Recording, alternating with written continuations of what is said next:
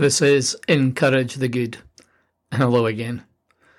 Nehemiah has arrived in Jerusalem. He has come to a place he has only heard of but recognises as his ancestral home. Where does he begin this new chapter? What challenge does he face first?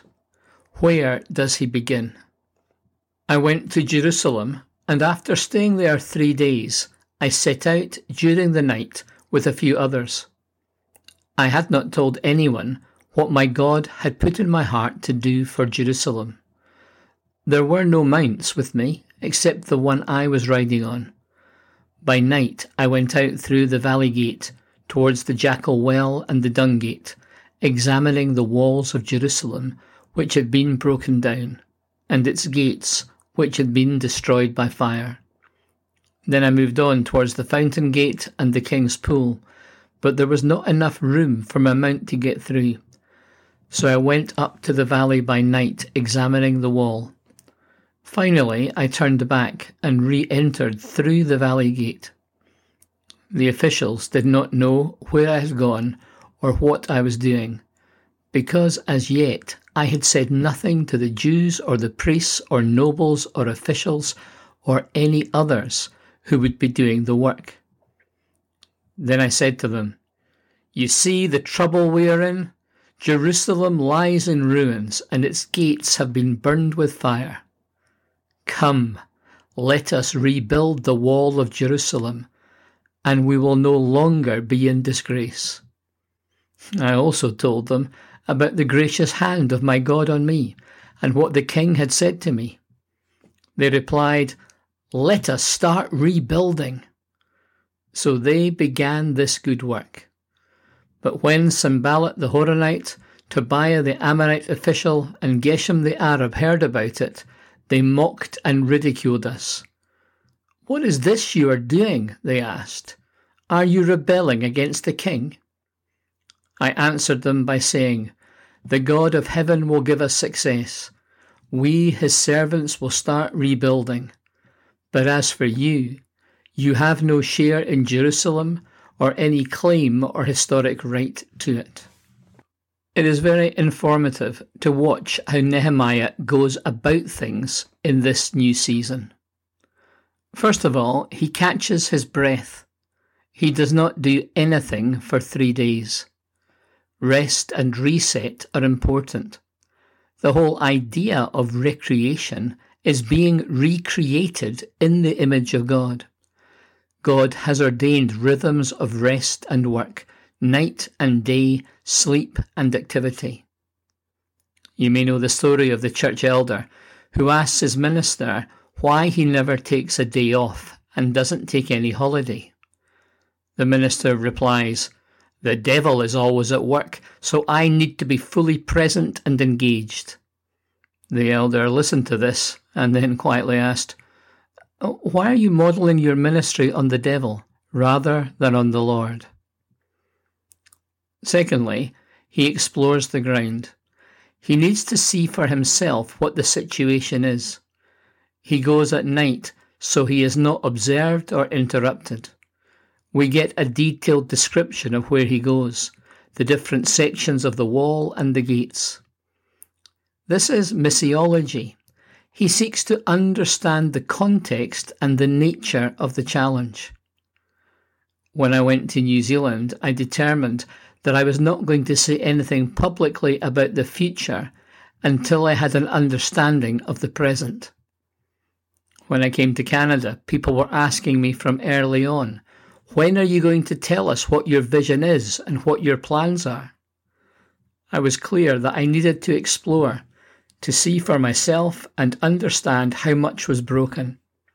I'd been told there was a need for change, but I wanted to understand the finances, the systems, the culture, and the state of the mission. I talked and listened to staff, volunteers, students, and supporters. I visited each of the camps in every province from Newfoundland to British Columbia. I did not just intend to import what I had seen and done in New Zealand or Scotland or other places in the world. Often we do not take the time to look, listen, and try to understand. Often, we do not take the time to look, listen, and try to understand. So we become pragmatic, led by resources and programs, and repeating what we know and believe will work. The problem is that this misses the importance of cultural contextualization. Thirdly, he casts vision.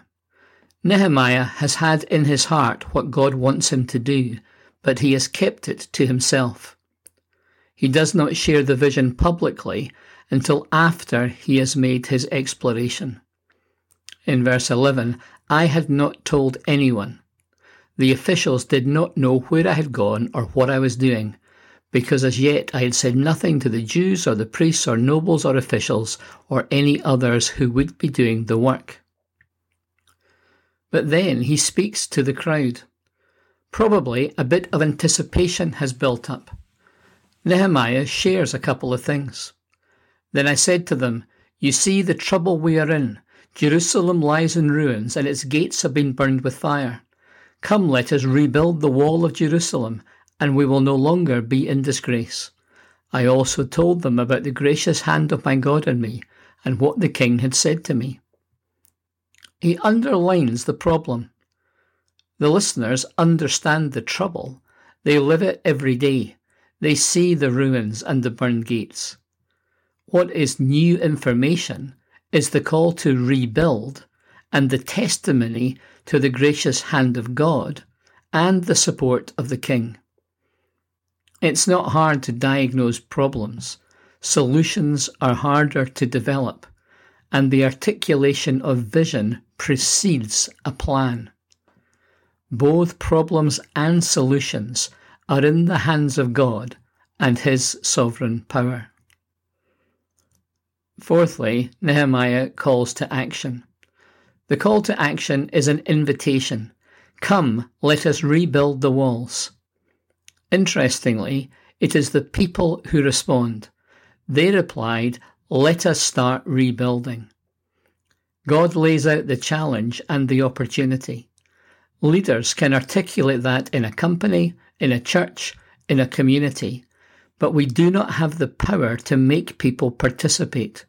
It has to happen in their hearts and minds.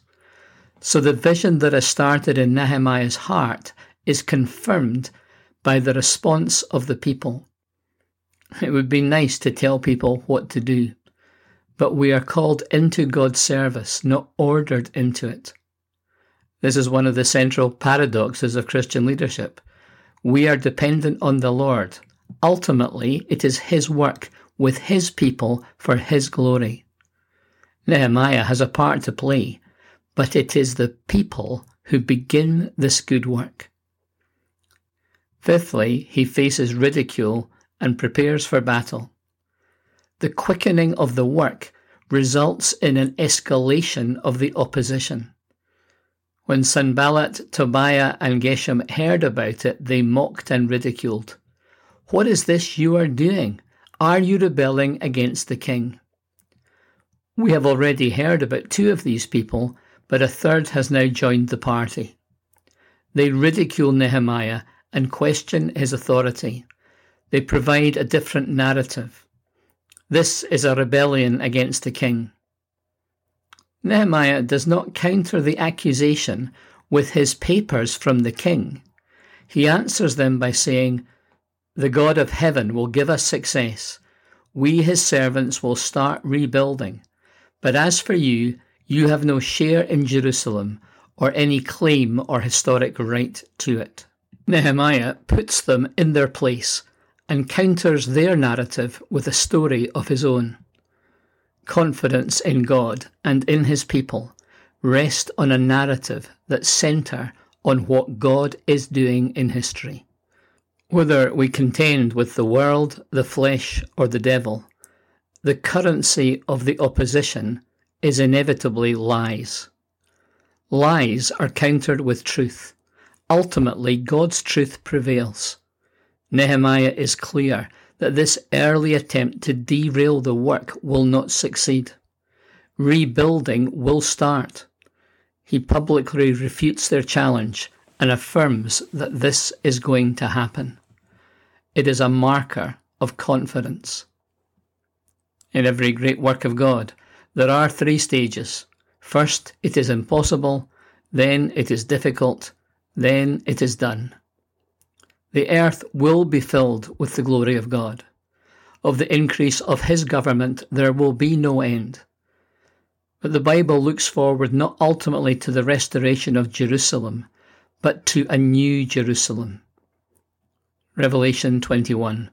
Then I saw a new heaven and a new earth, for the first heaven and the first earth had passed away, and there was no longer any sea. I saw the holy city, the new Jerusalem, coming down out of heaven from God, prepared as a bride, beautifully dressed for her husband. And I heard a loud voice from the throne saying, Look, God's dwelling place is now among the people, and he will dwell with them. They will be his people, and God himself will be with them and be their God. He will wipe every tear from their eyes. There will be no more death or mourning or crying or pain, for the old order of things has passed away. He who is seated on the throne said, I am making everything new. And then he said, Write this down, for these words are trustworthy and true. He said to me, It is done. I am the Alpha and the Omega, the beginning and the end. To the thirsty I will give water without cost from the spring of the water of life. We know how the story ends, and that has to shape the confidence we have, no matter what the circumstances we find ourselves in at the time. So the challenge in this for me is, how do I understand the context and the challenges that God has called us to address? And how do I reframe the leadership opportunities and opposition in that wider context of what God is doing in history and what God will do as he has promised?